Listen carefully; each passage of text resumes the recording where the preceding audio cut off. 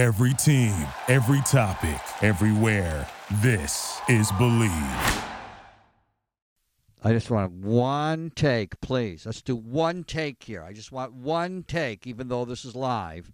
I want one take with no stuttering, no stammering. And for me, that's not an easy task. Hi, it's the JT and Looney Podcast, episode 163. Powered by Bet Online, our sponsor here on the JT and Looney Podcast, our proud sponsor. We assume they're proud. They might be ashamed. Bet Online is your number one source for all your college basketball needs during these days of March Madness and Sweet 16 action. They've got updated odds for everything right through to the Final Four and championship games at Bet Online, your college basketball headquarters this season. And once we're done with college basketball, we will have baseball. Then the National Football League. Once we get to September, it's a great place to go. Bet Online. And there today. And matter of fact, you get a welcome bonus if you haven't been there before. Just for being friends with JT and Looney, you get a 50% welcome bonus on your first deposit. So use the promo code BLEAV. That's the platform that broadcasts the JT and Looney Podcast, the Believe Podcast Network. BLEAV. Use that as your promo code to get your 50% sign-up bonus at Bet Online, where the game starts. And now the podcast starts, damn it. There you are. Wow, I thought it was Wolf Blitzer or Tucker Carlson zooming in on me with everything happening in the world. Good to see my happy chatter companion. You know, it's Wolf Blitzer's birthday today. It is Wolf Blitzer. He's from, by the way, shout out to the 716, Wolf Blitzer from Buffalo, New York. Is that true? You know what? I watched the PBS Frontline. Ooh, Harvey Weinstein went to University of Buffalo. Did you know that? I watched. I told you to DVR that. I know you did. Yes, you know I love PBS Frontline, American Classics, and all that. So I watched that. I don't know why I'm bringing that up, but you mentioned Buffalo, and I didn't know Harvey Weinstein went to UB up there. That wow, Harvey Weinstein. Let me tell you, as someone from upstate New York, and you spent 4 years going to school in upstate New York, Harvey Weinstein looks like upstate New York. That's what I know. What's your email address? That's looneyonfox@gmail.com. And great segue, by the way, because you said Gmail. I have a Gmail too, but yes. I still use AOL, and I've been getting a little pushback on that lately. And they say, why are you still at AOL? And here's why. Because everything I've ever done since the beginning of email, all my radio files, all my great messages from my mentors, all my email is perfectly organized at AOL. They have never let me down on the email side of it. That's why I keep it for email. Well, I have too, and here's another reason. As you know, we also keep friends. And I like to be easy to get a hold of because ever since at least my mid-30s, I've paid my bills. So I'm not on the run. So I don't need to change my email address to look cool. So I do have an AOL email address because I always have. And I was I was on board at AOL early on. So I got my name and several different versions there. And so it is, as you know, the old school way to get a hold of me, and the easier way to get a hold of me is to use that. You talked about PBS. PBS in some ways changed my life. When you go back in the hot tub time machine, every summer we would go up to the Finger Lakes, and we would spend sometimes all summer at the Finger Lakes, and we would never turn on the television. And from age 7 to 17, we only turned it on twice. And it was both times it was to get together as a family and watch. One time it was a 2-day special on PBS about Leonardo da Vinci, which changed my life and made me obsessed with him. And then a 2-day special on Martin Luther King Jr., which, and so talk about a great way to influence your kids about two icons. And so those were the two things I watched on television during the summers ever, because we never turned the television on when we were up the lake, as they say in upstate New York, except for, and those two individuals and those two PBS specials really influenced my life. And I eventually went to Florence to see the birthplace of the Renaissance and the old stomping grounds of Leonardo. And I went to the Louvre in Paris to see the Mona Lisa in person. and to this convent in Milan where the Last Supper is on the wall of a convent in Milan. Is there anything more famous than the painting of the Last Supper? Questionably, it could be Mona Lisa, but nobody knows where it is. And so not a lot of people get to see that, but I did get to see the Last Supper up close, thanks to PBS. What a segue, because PBS for me for a big bunch of years was Charlie Rose to help me go to sleep. Oh, yeah. We got Harvey and Charlie Rose into the opening of the podcast. Please put this on the back end of the podcast. I used to, and I've told you this before, it's probably on one of the earlier podcasts, for a decade or more, I would go to bed with Charlie Rose in the background, because when he had a good guest, or even when he did the Brain series, 7 parts on the brain, right, helped me go to sleep. And I would tend to dream about, someday sitting in front of Charlie Rose, and I got this close with my book, The Handoff. They got back to me. They loved the book. We were going back and forth, and I really thought I was one more email away from sitting down with Charlie Rose with my book, The Handoff, with Alan Eisenstock. And it never happened, and probably a good thing, because are we allowed to say Charlie Rose? We can on the internet, right? We can't say it. Yes, we can say it on the internet. Everybody just forgot about all the great work he did, all the amazing work he did, because of the bad things that he did, which he was penalized for, rightfully so.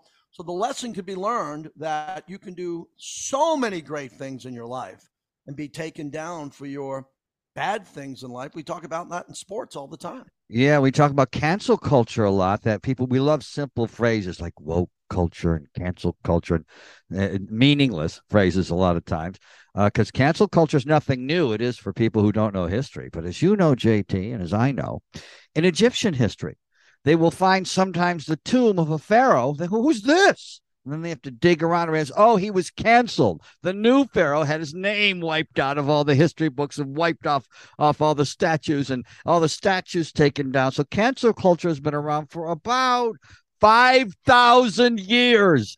It's nothing new. Calm down. And for those who are watching, as we move the JT and Looney podcast to YouTube, so you can see us now. Yes. And again, I apologize for the background, the blurred background, but ever since that wannabe presidential candidate from Arizona started to blur the background, I couldn't get away from that. I will tell you this, I would not cancel you for wearing a Venezuela jersey, because I would never wear a Venezuela jersey, because I'm from the United States of America. So if I was going to wear a jersey, it wouldn't be of Venezuela. It would be of the United States of America. It wouldn't be Japan, who kicked our ass in the WBC, which we'll get into. But you're wearing Venezuela today. Would you like to explain, please? Oh, first of all, I looked through to grab something, but I said, oh, this will annoy JT. And then also the World Baseball Classic. It's a World Baseball Classic shirt. So I figured that would spur the conversation of you. And it was a gift. It was a gift of a friend of mine, a colleague of ours that almost made it to at least minor league baseball back in the day. Bernie Fratto gave me this as a gift. Yes, back when the World Baseball Classic first started. And Venezuela was so controversial, everything. He'll like this, because, when the whole world zigs, I zag. Oh, give me a zag shirt. Sure, I'll wear this Venezuela shirt just to annoy people who are political weenies. I know very little about Venezuela, by the way. Speaking of the WBC, another milestone in my career, not that anybody cares about one of them, obviously, but I'll throw this out. I was the only radio host in the world on last night when Mike Trout struck out, because I don't care if you were spinning records in Detroit or you had another so-called sports show. I was live, and I did He's Into the Stretch, the kick, because I'm on the radio last night on Mad Dog Sports Radio, and this event unfolds in front of us. And it was so epic that I've been able to call game-winning shots on the radio for final national championship games, walk-off home runs. And I can promise you, other than some kid in Japan outside of Tokyo who was on his podcast screaming live, I was screaming last night. And let me tell you my takeaway from WBC. I didn't pay attention to it in the first couple of rounds. I didn't. I knew it was on. I didn't watch it. I did. And then I tuned into it, the Mexico game against the United States, and seeing Japan. And then this game, how it unfolded, was beautiful. That's the word I want to use. It had everything you could imagine that is gorgeous in a baseball game. You had fans. Usually when Fox shows fans, they invented this concept. they show a woman, a middle-aged mom, and she's so serious and she's clutching her hand. She's so scared. Right. That counts 3 and 2. It was just the opposite of the WBC. Everybody was jumping up and down, and they had colorful outfits on and big beers, and they're just having fun. It was a lot of fun. Secondly, when Shohei Ohtani left the dugout in the 7th and went to the bullpen, and Fox got that shot, I didn't say it this way on the air, but I said to myself, holy shit, this guy just grabbed his glove and is running out to the bullpen, which sent a message to everyone on the USA team. Oh, look at that giant man running to the bullpen. He's going to beat us in the 9th inning at some point, and he did. And then he left the bullpen to come in the 8th and hit, and he beat out an infield hit. And I said, did you just see what happened from the 7th, 8th, and 9th inning? He went back and forth to the bullpen with his glove, came back in, put a helmet on, beat out an infield hit, and struck out Mike Trout and threw 2 balls that were 102 miles an hour. He's Bo Jackson of the 21st century. In one sport. I know he's not playing 2 sports like Deion Sanders and Bo Jackson. Deion Sanders gets overlooked because of his personality, but he might have been the greatest athlete of the 20th century, arguably. But we got to, when the grass is green, you have to enjoy it. And we should probably be enjoying Shohei Ohtani more than we are. But here's his problem. He plays for what is almost like a minor league team. The Angels, they're never on television. They have the smallest fan base, with a wink and a nod to the Clippers, of any fan base in any sport. And it's just too bad that both Mike Trout and Shohei Ohtani are playing for the Angels. Yeah, it's easier to find Ohtani playing in Japan than it is to find him playing in Anaheim. And we like a lot of the Anaheim broadcasters. Let's not go that far, because we live out west. My God. We get a lot of those games. We get a lot of those games out west. The bigger thing that you need to bring up is the old farts on radio and television that can't stay up. They can't stay up till 10:05 to watch Ohtani. Ohtani in the first inning. They're not going to stay up to 11:30 or 12:15 in the morning Eastern to watch Ohtani bat in the 8th and 9th. So wipe out that crowd on top of the fans that can't find him in Anaheim. Well, and I'm glad you checked me on that, because I'm crazy about Patrick O'Neill, who calls games for the Angels. Mark Gubazok, fantastic. Mark Gubazok, right. And I know Roger Lodge does a lot of the radio work. Roger Lodge listens to this podcast. Shout out to Roger Lodge. Yeah. Who's done a lot in broadcasting, a lot, believe me, in broadcasting. We appreciate a good guy. I've met him probably a handful of times. One time back in the day, before I was on the radio with you, I interviewed to do a radio show with him at a terrific time. And also for quite a number of years, when our agents had no imagination, would send us out for acting jobs to play sportscasters. When anybody was looking for a sportscaster with some comedy chops, it would be Roger Lodge and me in the waiting room back when they did auditions in little rooms in Hollywood. Now you do them on Zoom. Can I also give you a flaming hot take? Usually you don't use those on podcasts. Right. You use it on other things. But another thing about the WBC, which was amazing. So Ohtani was playing Mookie Betts and Mike Trout. If you have a Mount Rushmore in baseball, right at this second, and it's disappointing Trout's been hurt, but he's Captain America. He's on the list. Sorry, he's on the list. And the only guy that should have been there was Aaron Judge. And Aaron Judge wasn't there. And again, this isn't to bash Aaron Judge. I'm a big Yankee fan. But I can't imagine what was going through his head as his country was down 3-1 in the 5th inning. And instead of having Mookie Betts and Mike Trout, it would have been Mookie Betts, Aaron Judge, and then Mike Trout. So what I came away with quickly last night is that I'm done with your excuse for not playing in this. We are going through a time in a capsule in sports. Oh, I saw your angry tweet, and I agreed with it. Because everybody's now afraid of getting hurt. They're afraid of stepping off a curb and getting hit by a mysterious bus. They're afraid of practicing in the preseason of football. They might pull a hammy, even though the guy pulls the hammy in week 6 and he doesn't play to week 13. And all this happens, and everybody's afraid. Well, there was several American baseball players that chose not to play in the WBC. All of them were shamed last night like Game of Thrones. How dare you not play for the United States of America across your chest? If Mike Trout and Mookie Betts did. But here's what Ohtani did. to win the WBC. He told everyone in Major League Baseball and the NBA with load management and every other sport, even European soccer, I'm playing, and I'm more important and more famous than you. I'm playing offense and defense. I'm pitching. I'm hitting. I'm running the bases faster than I ever have in my life. So if you don't think you should play, you just lost any debate on why you shouldn't play. Ohtani shut down that whole topic in the entire WBC, and especially in the last 3 innings of that game. He did this country a service, not a disservice, by playing in the WBC while we have athletes who are scared to get hurt. Way to go, Shohei. And we have too many of them. I know we always try to praise the ones who are crying after losses, and we say they don't care. We say they only care about the money because there's plenty of them out there like that. But the load management thing is real. It's getting on a lot of people's nerves, and I don't mind it as much if someone's over 35. Someone's over. I know you don't want any excuses, JT, or any reasons, but if people are like with LeBron James, it's unbelievable. Kareem Abdul-Jabbar and Michael Jordan couldn't do that when they were the same age as LeBron James. They were a shell of themselves. And LeBron James is finding a way to do it, and load management is a way to do it. But if you're under 35 or under 30, go play the goddamn game.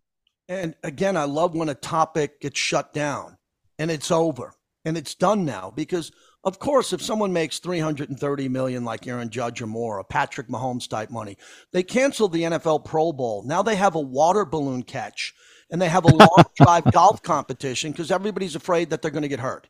Right. And I understand that because football's more of a violent Football's sport. Different. Yeah, I get Baseball's it. We're still trying to violent. get around it. So baseball, right. you can get hurt running into second base or running into the outfield wall, getting hit by a pitch. Baseball players get hurt anytime they leave their feet.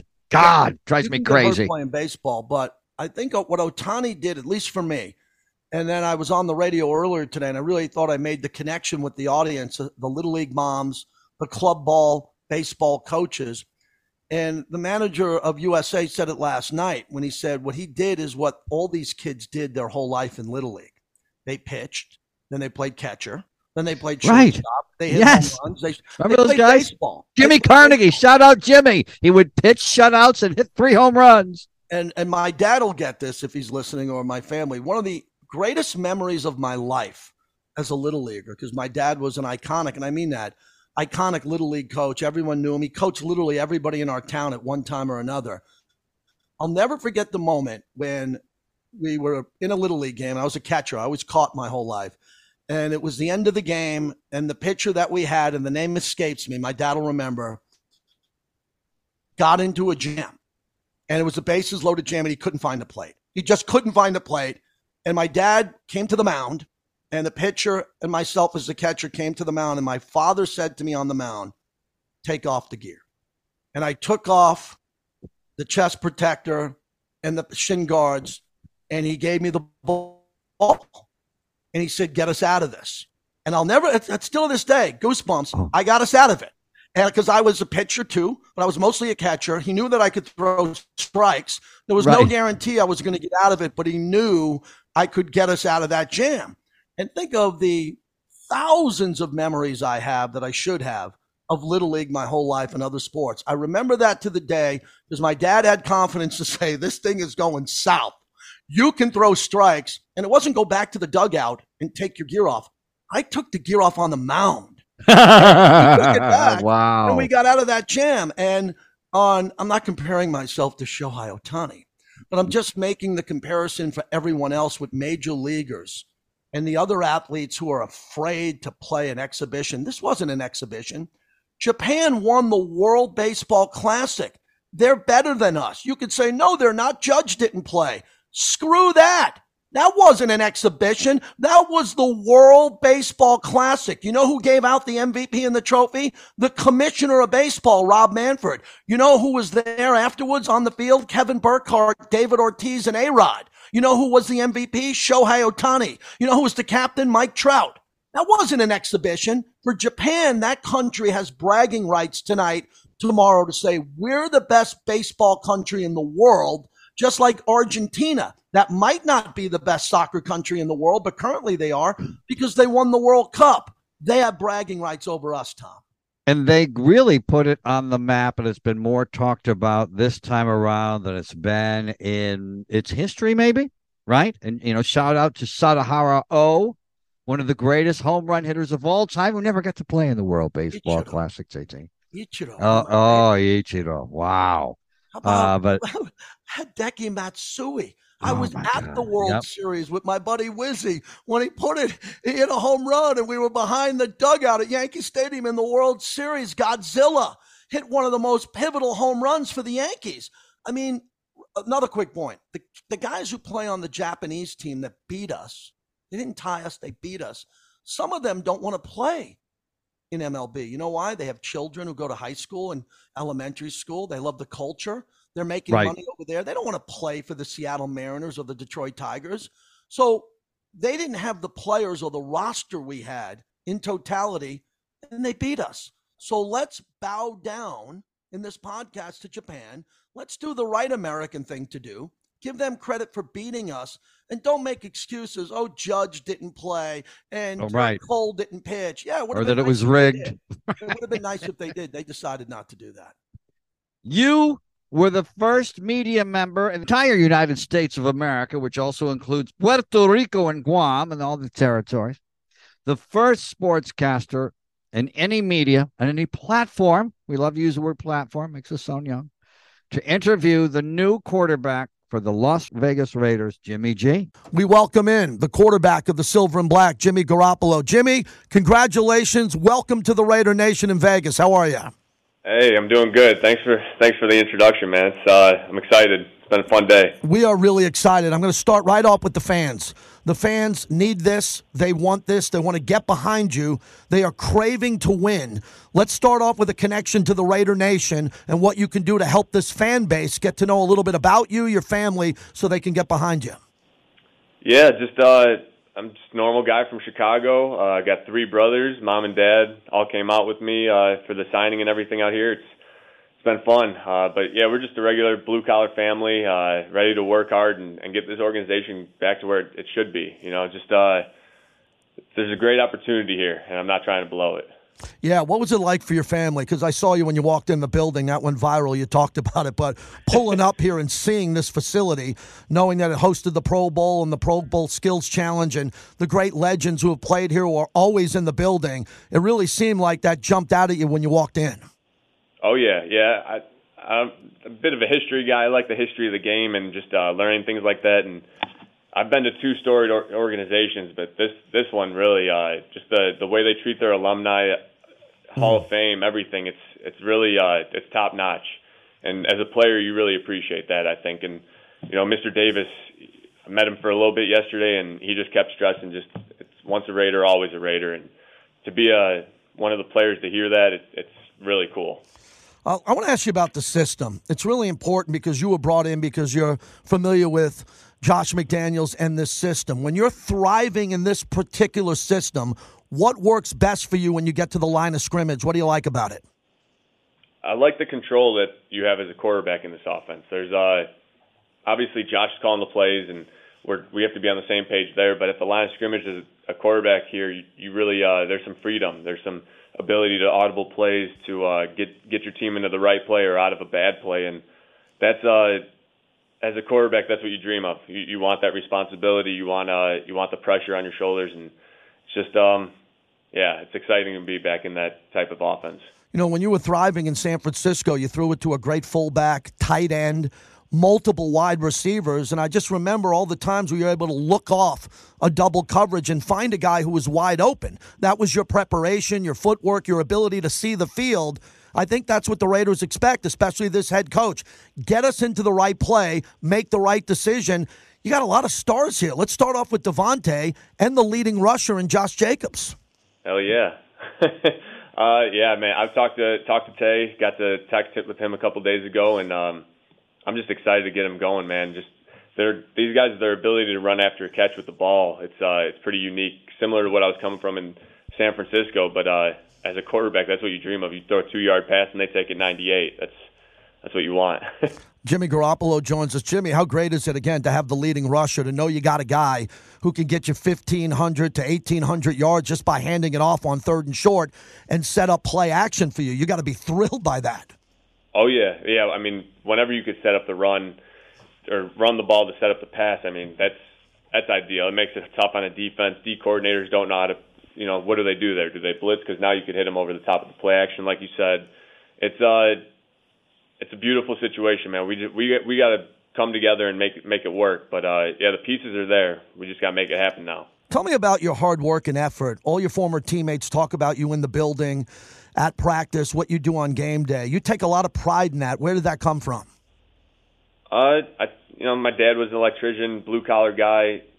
I saw him for the majority of my life, getting up at 4 or 5 a.m. and going to work, and I think that hardworking mindset, that's where it came from. You see that example set for you as a young kid. You don't know any different. So I don't know. I take pride in that. I think that's how you become a leader of a team. That's how you become respected by your teammates, and that's I'm gonna have to earn that here. It's a totally new chapter of my life, and these guys don't. I mean, a couple of guys know me here, but I'm gonna have to go out there and earn it and earn these guys' respect. One of the greatest quarterbacks of all time was drafted by New England, went to the 49ers, then came to the Raiders, and ended up winning 2 Super Bowls and a Super Bowl MVP, the great Jim Plunkett. You mentioned Ken Stabler in your press conference. Let's talk about Jim Plunkett, who has a similar path. Interesting that he came from both organizations you came from. When you think of the name Jim Plunkett and what he achieved with this organization, what jumps out at you? Everything you just said. I mean, me and my brothers have been talking about that the last couple of days, how similar it is. Same first name. There's a lot of similarities, and obviously 2 Super Bowl rings. If I could accomplish half of what Jim Plunkett has, I'll be in good spot. But it starts with working hard in OTAs and getting ready for training camp. That's how you become one of these remembered players that you see on the walls here. I think it all starts on the practice field, and from there you got to translate to the game field.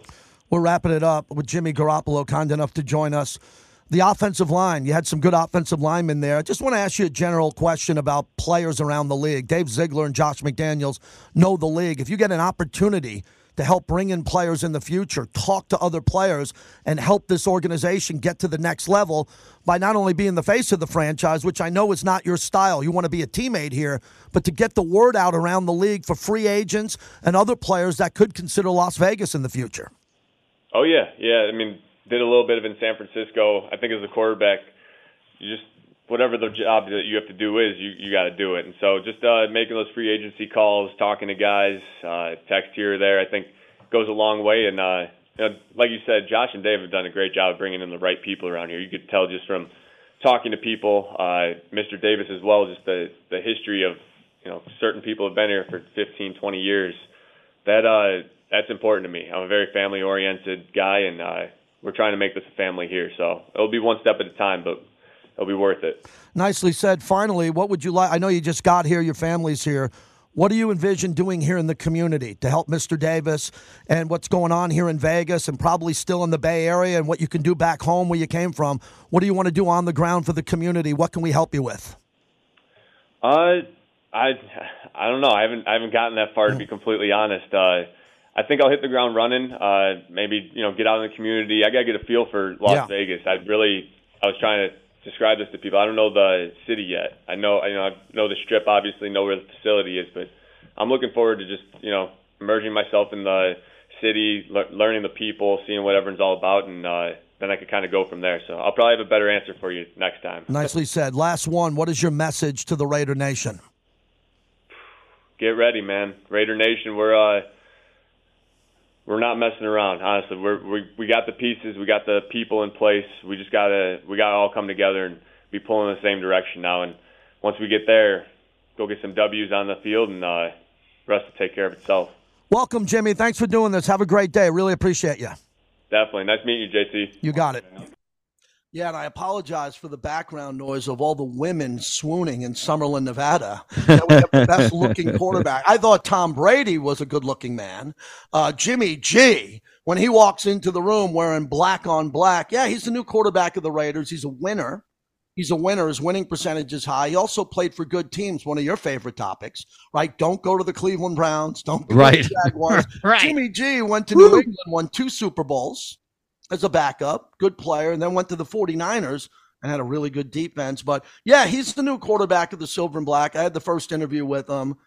He was very humble. And, again, I interviewed Derek Carr for 9 years. Great things to say about him. It was a little bit different than Jimmy G, because he mentioned Ken Stabler. I brought up Jim Plunkett, who won 2 Super Bowls and a Super Bowl MVP. Plunkett was drafted by New England, was the Rookie of the Year, went to the 49ers, got his body beat up. Al Davis brought him in. Great story, to be the 3rd-string quarterback, and told Jim Plunkett, Jim, don't want you to play, want you to rest until we need you. And then Plunkett went on to iconic status, brought that up with Jimmy G. But he's just here now because Derek Carr is gone to New Orleans. Tom Brady retired. Aaron Rodgers was never feasible at $60 million a year. I think the Raiders got a really good quarterback, very good, high completion percentage. You love the quarterback rating. Oh, my God, let me throw it back to you. You love the quarterback rating. He always has a high quarterback rating. Not only does he always have a high quarterback rating, he was the only quarterback in the San Francisco 49ers that could win a goddamn game. I don't know what's going on in the head of the San Francisco 49ers. He was the quarterback they needed. They didn't need anybody else other than him. And I don't know what was going on there. Well, hold on, Kyle Purdy. Purdy, Mr. Irrelevant, the last pick in the draft, won a bunch of games. I love that story. I love that story, and I hope he keeps winning. I love that chicken soup for the soul story. You know, I love those stories. But Jimmy and Purdy was amazing. But Jimmy G was the quarterback that really moved the needle there. And for some reason, they didn't like him, and I'm glad the Raiders got him. Well, they have a whole bunch of promotions in this town just for the podcast, and I'm saying this in jest. The strip clubs, everyone's saying Jimmy G will give you a lifetime membership if you come. He's single. He had his 2 brothers at the press conference. Everybody's welcoming him in. And again, I've gone through an interesting week or so with Jimmy G coming in, and this goes for every football fan in any city. When other players leave, Darren Waller's gone to the Giants in a trade, and other teams lost good players. Everybody freaks out. It's a business, everybody. It's a bleeping business. And at times, players leave. Players go to other markets. They fail in other markets. They shine in other markets. And, a lot of fans out here with the Raiders are freaking out that other players left. New players are coming in. And this Jimmy Garoppolo is going to be fantastic because he's humble. He works hard. You never hear anything about him other than great things from his teammates. And he gets now Las Vegas, the entertainment capital of the world, where we have the Sweet 16. We have Taylor Swift this weekend, and everybody's buzzing about Jimmy G. So I hope it works out for him because he seems like a great guy. And I love the connection with New England, that Jim Plunkett analogy, New England, San Francisco to the Raiders. And you got a winner. And I'm hoping that it turns into some – I'm hoping now you had a winner with Derek Carr. You just got to play defense. I hope the defense gets better. We have breaking news. Malaysia Airlines confirms it has lost contact with a plane carrying 227 passengers. It seems to have vanished into thin air. I despise conspiracy theories because I feel for the families who get roped into conspiracy theories. The best example for me is 9/11. I lost a fraternity brother, James Joseph Kelly, at the top. Another fraternity brother, Danny Cruzy, just got out before both towers collapsed. And when people come up with conspiracy theories, they bother me, because I know people that were involved in that one particular story. Mm-hmm. And then when I watched what happened to the Malaysia flight, and we're going to talk about that documentary, I felt so bad for the families who couldn't get any closure on that. But I thought the documentary on Netflix was very interesting and a lot of holes that you and I wanted to talk about. MH370, the plane that disappeared. It's one of a lot of great documentaries right now on Netflix, or as we would say in upstate New York, documentaries. And it's fascinating that after all this time, a commercial airliner could disappear out of the sky, and we still got more questions than answers. And that's when you get conspiracy theories, is because they've got even real life theories and credible people that have lots of different theories about how the hell a plane can disappear out of the sky. Well, look, what happened was they either blamed the pilot on a suicide mission. Right. They blamed the Russian government for hijacking the plane and taking it to Kazakhstan. But the big thing for me is the plane went down. There's no debris anywhere. Well, there's also someone who's blaming the United States because it may have had Chinese spy equipment on it, and maybe we shot it down. Yes. That's another theory. There would have been a vast field of debris. But then I had to take away that the South China Sea, and especially the Indian Ocean, you got Grand Canyons under the water, the size of Grand Canyon underneath the water. And when they showed you the size of the Indian Ocean, you said, oh my God, like, how do you find anything that goes down there? We're not talking about between mainland United States and Hawaii, which is vast and enormous too. We're talking about the Indian Ocean. So my takeaway was the plane went down somewhere. Plane ran out of fuel. It didn't get shot down. It ran out of fuel because if it got shot down, there would have been a debris field all over that ocean. You could have seen it from above. You could have saw it with a coast. Well, there was the woman, the sleuth that said she found the debris in the ocean, and she had the pictures of debris in the ocean. Yeah, I just had a problem with that because she's a little grandmother. We talked about AOL. She's on her computer at home, and she found the debris, but you know, not the world governments that were supposedly looking at the same time. But not to make jest of that, because all the people that lost their lives and all the families that were affected. But my takeaway in that was the plane went down. It ran out of gas, either on purpose or something happened where the whole plane lost all its oxygen and everybody passed out, from the passengers to the pilots and all that. But either way, the fact that they couldn't find it at all, and they still haven't found the fuselage and what happened there, I can understand why, because either body of water where it landed, I think it would have broke up on impact, on top of the fact that it would have went to the bottom, and it would have been really hard to find. And there were alleged, pieces found in Madagascar and other places by kooky people. Yeah. So how about the kook guy who might be the smartest guy in the room? He tried to figure out the path of where the debris was and went to those beaches. And the second he got on the beaches, there was a camera crew and he found something. Like 20 minutes after he got to the beach, he'd be walking on the beach and go, look, I found an old window. It must be from that flight. And that's part of what but they couldn't quite get the proof exact. It was close, although, again, how many other missing airliners or pieces of airliners would there be coming up on a beach other than the one that was missing? It's just like whenever there's a child missing and then they find a child that's dead, they know it's that child because there's not a lot of children missing. Same thing when planes go missing. There's almost no such thing as a missing plane. And so with all that we're giving you here, MH370, the plane that disappeared, incredible documentary which leaves you with more questions than answers. I totally believe there was a cover-up by the Malaysian government. 100%. That was one thing I have to take away, because they just kept going to the microphone and they just kept wanting to talk and try to get something out there for the families, and they were clueless. They had no idea. But if you don't have a strong stomach for certain things, it's really tough to watch that documentary and see the families who were sitting there in those hotel waiting rooms waiting for information. And the fact that it was just ridiculous what was happening and no one getting them the message and what the families had to go through. Well, what about, though, the Frenchman who who's lost members of his family, not his entire family, but members of his family, his wife, a couple of children, and had another child in college. So it's just him and that child in college that's left that was met by a spy. He has no axe to grind. Met by a spy in the basement of his apartment building, who told him that the United States government knows everything here.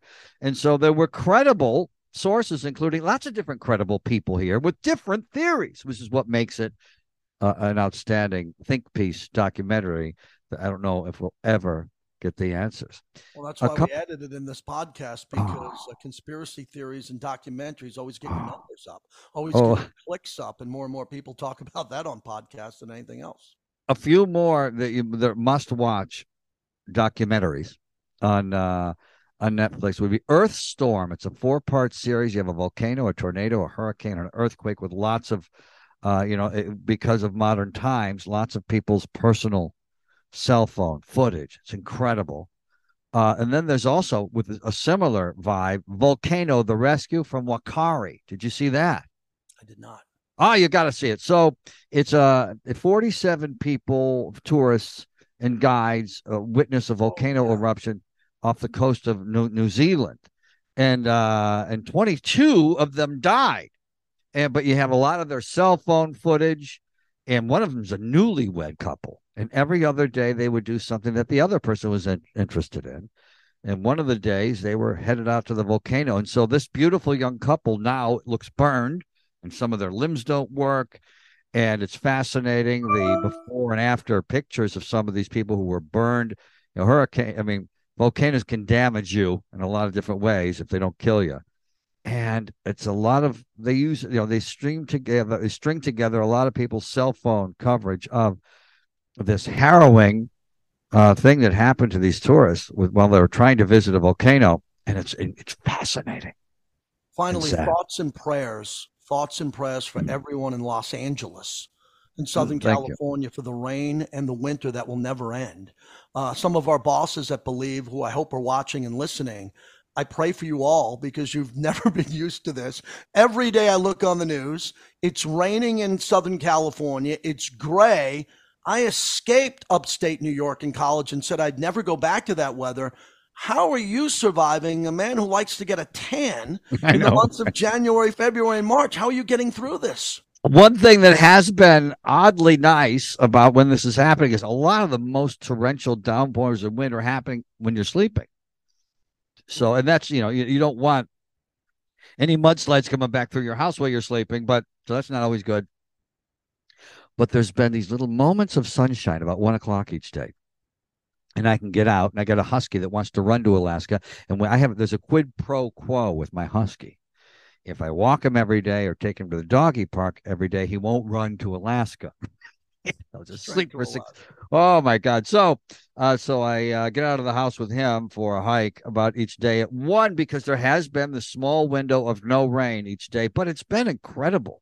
And had some mudslides in the backyard. Fortunately, it was over on the patio side and on the house side, and some incredible video from that, where the house behind me, this is like 2 atmospheric rivers ago, they started to build a staircase up above me. I live in a canyon, and no fault of theirs. Then comes, and they weren't done with it, and then comes the rain. Well, that staircase turned into a creek and went straight into to our backyard. Some dramatic video. And what's cool about the construction workers that are working on the house up there is they came down and cleaned up our backyard. Very neighborly. Well, and that was scary. That was harrowing. But a lot of people have had to go through a lot more than a muddy patio than I've gone through, and people's houses hanging off cliffs, people's dream homes. And people who live in incredible canyons where their houses are creaking and they got to get out, and your whole life is in your home and you don't think about it, and then all of a sudden your home's creaking. Could you imagine? And sinkholes. That's pretty scary. You're driving down the street and all of a sudden you're in a sinkhole. Well, again, thoughts and prayers to the bottle service girls at the Vegas pools who swim up to you or come to your cabana with a $900 bottle of tequila that cost the casino $14. Right. And those lovely ladies, and I know a few of them, I'm dead serious on this, they make 6 figures just during pool season, working the pools. And same with us in Vegas. We have cold weather, windy weather, and the Fraternal Order of the Men of Khaki Pants. The men are allowed to tell their partners and wives once, I'm allowed to go, because the wives don't let them go anywhere. Right. But they let them go to March Madness. And they want to go to the pool, the strip club, the steakhouse, the sports book, and all of that. And a lot of our pools have been closed because it's too cold. So we need that to kind of warm up here in Vegas to get the pool economy going. I used to look, I'm glad I get to mention the Finger Lakes twice. I used to love to go swimming in the rain in the Finger Lakes. It was so cool. Are your pools heated in Vegas? Can you go swimming in the rain? Yeah, you can swim out there, but it's tough to go out to a pool when it's cold, when it's 48 degrees or 51 degrees. And do me a favor, everyone, share this podcast. Help us bring in the revenue and the clicks, because my wife's going to see Taylor Swift this weekend. Great. 4,218 podcasts to pay for that ticket. So I would like everybody to share, all the Swifties out there, and everybody have a good time. And thanks for listening to the JT and Looney podcast. Nice. Okay. And thank you for listening to all 44 minutes and 44 seconds of the JT and Looney podcast. You get the Michael Ryan Award for doing that. And we're powered by Bet Online, where the game starts.